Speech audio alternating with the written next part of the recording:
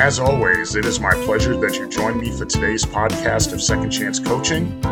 My name is Dr. Richard Lewis. If you'd be so kind as to leave me a rating and your feedback, I would very much appreciate it, and it will help others like you to optimally discover this podcast wherever you listen to this and your other favorite podcast.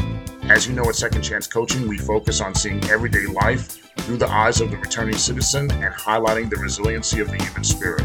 I would love to work with you one-on-one, whether you're a returning citizen or coaching client seeking your second chance, or you're a representative of a business, college, or university seeking to integrate and support returning citizens in your respective organizational and learning environments. Please feel free to contact me via email at richard@secondchancecoaching.com or via Instagram at the Dr. Richard Lewis.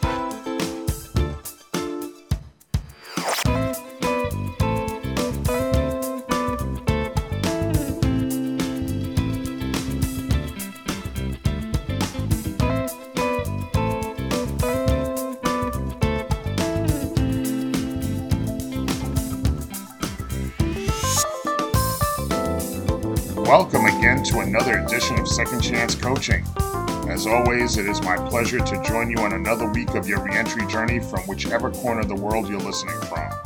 We always remain humbled and excited that you just decided to spend a part of your week with us. Thank you so much. I am really excited this week. I am so excited to share this news with you, our Second Chance family. Many of you may have remembered back in June of 2021, specifically June 1st, 2021, if you're checking in the archives, we discussed what was called clean slate legislation, which you could check out in our past episodes, as I indicated. At that time, we discussed clean slate as it is a law in a couple of states across the United States, and it had been proposed to go up for passage in New York State, where I'm originally from. It did not get to pass in 2021, nor did it pass in 2022. But I'm absolutely thrilled to share that clean slate legislation has now passed the New York State Assembly and New York State Senate, and is now awaiting the signature of Governor Hochul to become the law of the land. The law, if passed, would just literally become life-changing for hundreds of thousands of New Yorkers who currently experience discrimination for work and housing, among other things, every single day. The signing of this law would affect upwards of 2 million plus New Yorkers who have a criminal record. In the case of misdemeanor charges, and that would include as well as driving while ability impaired, the waiting period for automatic sealing would be about 3 years after incarceration. In the case of felonies, it would be 8 years after incarceration, and if the individual is still on probation or parole at the expiration of that waiting period, the sealing would take place at the end of the probation or parole period. The Clean Slate Act would not apply to most Class A felonies, such as murder, first-degree kidnapping, arson, but many drug-related Class A felonies could still be eligible for sealing. As we had discussed in previous episodes, I was able to obtain the sealing of my record under CP Law 160.59, which came into effect in New York on October 7th, 2017. That law allowed eligible individuals such as myself, convicted of an eligible offense, to request the sealing of their record if they had not been convicted of another crime at all for a period of 10 years from the day in which one was sentenced or released from jail or prison, whichever date was later. Under 160.59, one would have to petition the district attorney in the jurisdiction in which they were convicted, and a judge had to review one's petition. Under this procedure, it still left the subjective nature of one being declined or being denied and not having their record sealed. When I put in my petition in February 2021, it took till about September of 2021 to have my record sealed. Even after I officially got the order sealing my record, I really had to pay attention because I was in contract to close for my condo. And when we did the background check, I had to have my inquiry corrected because my record still came up with a conviction when I was going through that purchase process. And I had to present that paperwork in order for them to correct it, almost like a credit report. So I had to present the paperwork, and then it was corrected, did the background check, and then it came up clean as it was supposed to based on the order. Now, when I spoke to some activists from the Clean Slate Coalition in New York, I heard numerous stories of individuals who did not disclose their convictions on their applications for employment or housing. And I get it. I've been there. They weren't trying to be deceptive, but they were desperate to get to the next stage of their lives and felt they just felt they could feel the discrimination was on its way. And in some cases, they told me they would just take the chance of thinking their applications would just be lost in the sauce. They figured that if they put something in there, it would just get lost. They wouldn't have to worry about it. But unfortunately, they always got found out, and they just really kept starting over and over again. I shared with them the struggles I had when I was looking for housing, and even the time I was rejected from Johnson and Wales University for an adjunct position. My point in sharing with them was that rejection, unfortunately, is just really part of the journey. And not everyone will reject you, even though it's difficult to go through that uncertainty. I told them not everyone will reject you. And you really just need one opportunity, one chance. And the person who takes a chance on you will never regret it. Now, going back, over 2 million plus of my fellow New Yorkers. Yes, I still say fellow New Yorkers because even though I happily live here in Florida, I'm always a New Yorker. You're never a former New Yorker. And that's where I was born and raised. Not just born, I was born and raised in New York. So I represent New York. And I celebrate that victory. I celebrate their victory because it's a cause for celebration. At this point, I'm just ready for the governor to sign her name to the paper and re-enfranchise all of these New Yorkers who have felt unfairly marginalized for far too long.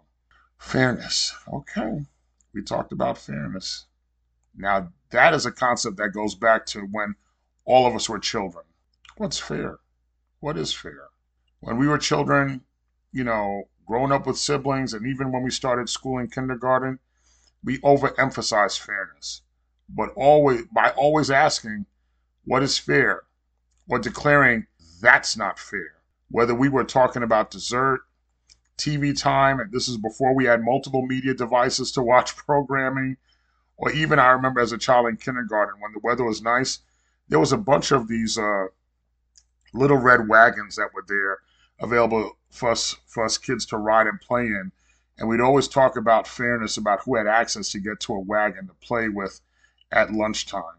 Now, this brings us to our final chapter review of the season. We're doing one last chapter review. And this comes from the 2007 book, Reposition Yourself by Reverend T.D. Jakes. In this book, Reverend Jakes talks about repositioning ourselves for success and prosperity by changing what we have been doing to a new way of optimizing our life's journey. During your reading of this book, one will notice that Reverend Jakes, being a minister himself, that there were numerous biblical references as well as inspirational stories from the Bible, which tie into the concepts in which he shares throughout the book.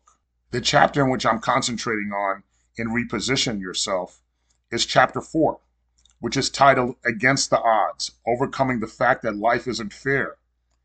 The title itself is so profound because whether you're talking about the basic foundation of fairness from your childhood to thinking about the circumstances as to why you were incarcerated, to when you are coming home to rebuild your life, you are in a position to accept, realize, and actually overcome the fact that life not being fair is more than the rule than the exception.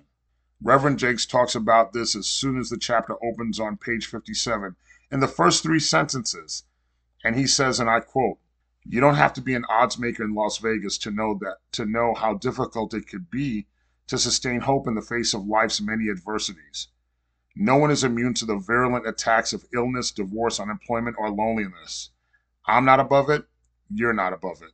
And the many people you view as successful, whether talking from your television screen or walking down the aisle at your church, are not above it. When we go through unfairness, we desire for it to be rectified. Now, I'm not saying to go out and get revenge. That is a waste. That's a complete waste of time. I'm talking about you want your grievances heard and the scales brought back into balance. And even if that can't be done, When we vent to people about what is on our minds, we want others to share our outrage and the unfairness we have described. While others may understand logically what we feel, they may not feel the same level of outrage we have, as Reverend Jake said on page 60. And once again, I quote, "In reality, you cannot understand a pain that you've never felt." When I first came home from incarceration, there was a lot of that personal pain I felt and I carried. When the opportunity came for me to share it, I tried to express it in a way in which others could really be on that journey with me, and they could, and really they just couldn't be. They could feel sympathy for me, they could extend to help me, but the true pain and empathy I was looking for, I was just not going to find it. And if I must be honest, that burn, that pain is for me to feel, because the resolution, the solution, the ability to overcome is something I must learn how to do. Now, my loved ones, your loved ones, will be there to help you along your journey. But to expect them to feel exactly what you are feeling, one cannot reasonably expect that, because this is your journey, just like that was my journey. In recent years, education, specifically higher education, has really gotten a bad rap, primarily because of the finances of higher education, debates on who speaks at colleges, and people are not of like ideologies, and even dynamics in which students protest because they don't agree with the professor's grading policies. Reverend Jakes points out how the attaining of an education is really a key to reposition yourself. And I also speak of education as a key component to one's reentry journey. Education is a tool that enables you to, quote unquote, persevere to prevail, as it's written in Reposition Yourself. As sometimes the best thing one can do is to really stick it out and keep moving forward. Keep moving forward. And just when you think that hopelessness is perpetual, that nothing is going to change, just like that, hope emerges. Your break emerges. The next level emerges. That could be in the form of a job you were seeking, or in a lot of cases, you get better than the job you were seeking. It could be in the form of the housing you're seeking, or really just another opportunity that you just didn't see coming your way. But it came your way because you were doing all the work to be prepared. You were being prepared, and that preparation came from you persevering.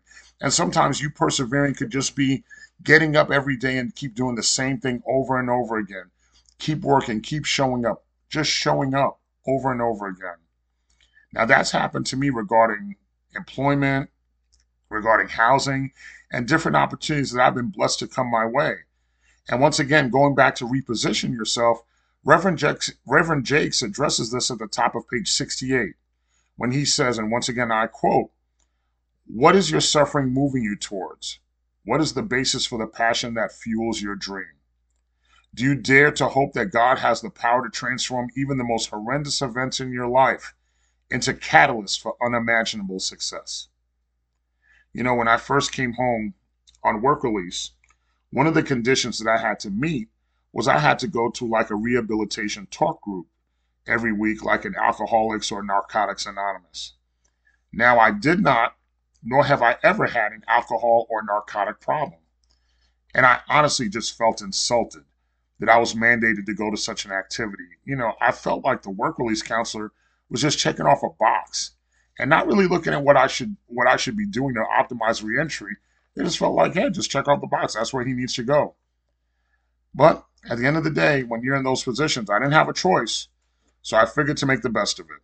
And I had the opportunity to listen to numerous folks who had come home, in these groups. I had an opportunity to listen to numerous folks who had come home from prison to discuss so many dynamics at play in terms of their journey, their recovery, and their hopes for the future. Even though this was not an environment for me in seeking substance abuse recovery, it was the place for me to hear new voices, new affirmations, and new reentry stories. Listening to their journeys really gave me a new light and a new focus on my own reentry journey, like what Reverend Jakes indicated on page 71, and I quote, "He who gets out of prison only to return to his own environment is setting himself up for incarceration. You must escape the environment and begin anew. Many men with good intentions want to come back and change the neighborhood in which they grew up, But be careful, you cannot change what you are not aware of. I needed that new environment, not so much because my old environment was so terrible, but I had to learn new mental approaches to handle the same problems that all of us on this reentry journey face, and even some of the problems that you're facing in your regular everyday life. We have those happen to us every day. I said this in the past numerous times, and I'll say that in the future again. My mother, my sister, even my children and niece, as young as they were at the time, were the fuel to my successful reentry. Through their words of love, their living examples, and just being there made living plentiful in every sense. Their example personified this sentence that Reverend Jake stated on page 75, and once again I quote, "If you refuse to be handcuffed by the limitations that your environment, upbringing, or peers set for you, then you will discover a limitless source of self-confidence and resilience." This book and chapter are certainly a movement towards motivating you to get from one step to the next. It really is a great read, and it is a book that I highly recommend. I think it would be appropriate to close this week's podcast with the paragraph that Reverend Jakes closed out the chapter with, and he said it once again for the last time, I quote, "No matter how unfair life seems or how often you may have failed in the past, you can still change and improve your life. And not only change, but grow into the best, most authentic version of yourself that you could be. My friend, it's time to stop feeling that the odds are stacked against you and time is stacking the odds in your favor." Stacking the odds in your favor. I was just having a conversation with my sister this week when we were just talking about even little things, normal things that we think about, like, how much it costs to buy groceries and buy things every day. And think about the good stock that we came from as far as the examples that were set forth to us by our mother and father. And when we were talking about our parents, I made sure that I wanted to tell her that today marks the 50th wedding anniversary of our mother and father. Today, on the day that this podcast drops on Friday, June 16th, 2023, on Friday, June 16th, 1973, was the day that our mother and father got married, Jean-Claude Lewis and Virginie Michel, who became Virginie Michel Lewis. And there's our parents who set forth the foundation for us, a legacy of love, laughter, being Haiti proud, and passing that on to us. And then passing it on to their grandchildren. And now passing that on to their great-grandchildren. That's just wonderful. Think about that. So with that said, Mom and Dad, I'm thinking about you. I'm thinking about you up there in heaven. Happy 50th wedding anniversary. We love you. We miss you. We love you. We miss you. We love you. We miss you. Thank you, everyone, as always, for sharing your time with me. It is always welcome and appreciated. I look forward to talking to you again next week.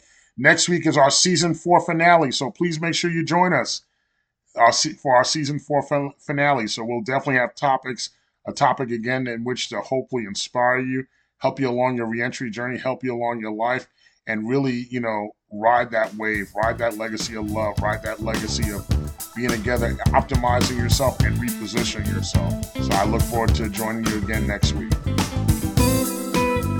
Thank you again for joining us here at Second Chance Coaching. In addition to coaching services for individuals and businesses, I'm also available for speaking engagements and workshops on criminal justice reentry, human resources, as well as organizational culture and leadership. Feel free to email me at richard@secondchancecoaching.com, as well as connect with me on Instagram at @DrRichardLewis. Remember, every day you are given this opportunity for your second chance, and I know you'll make the best of it. I love you all, and I look forward to connecting with you next time here at Second Chance Coaching.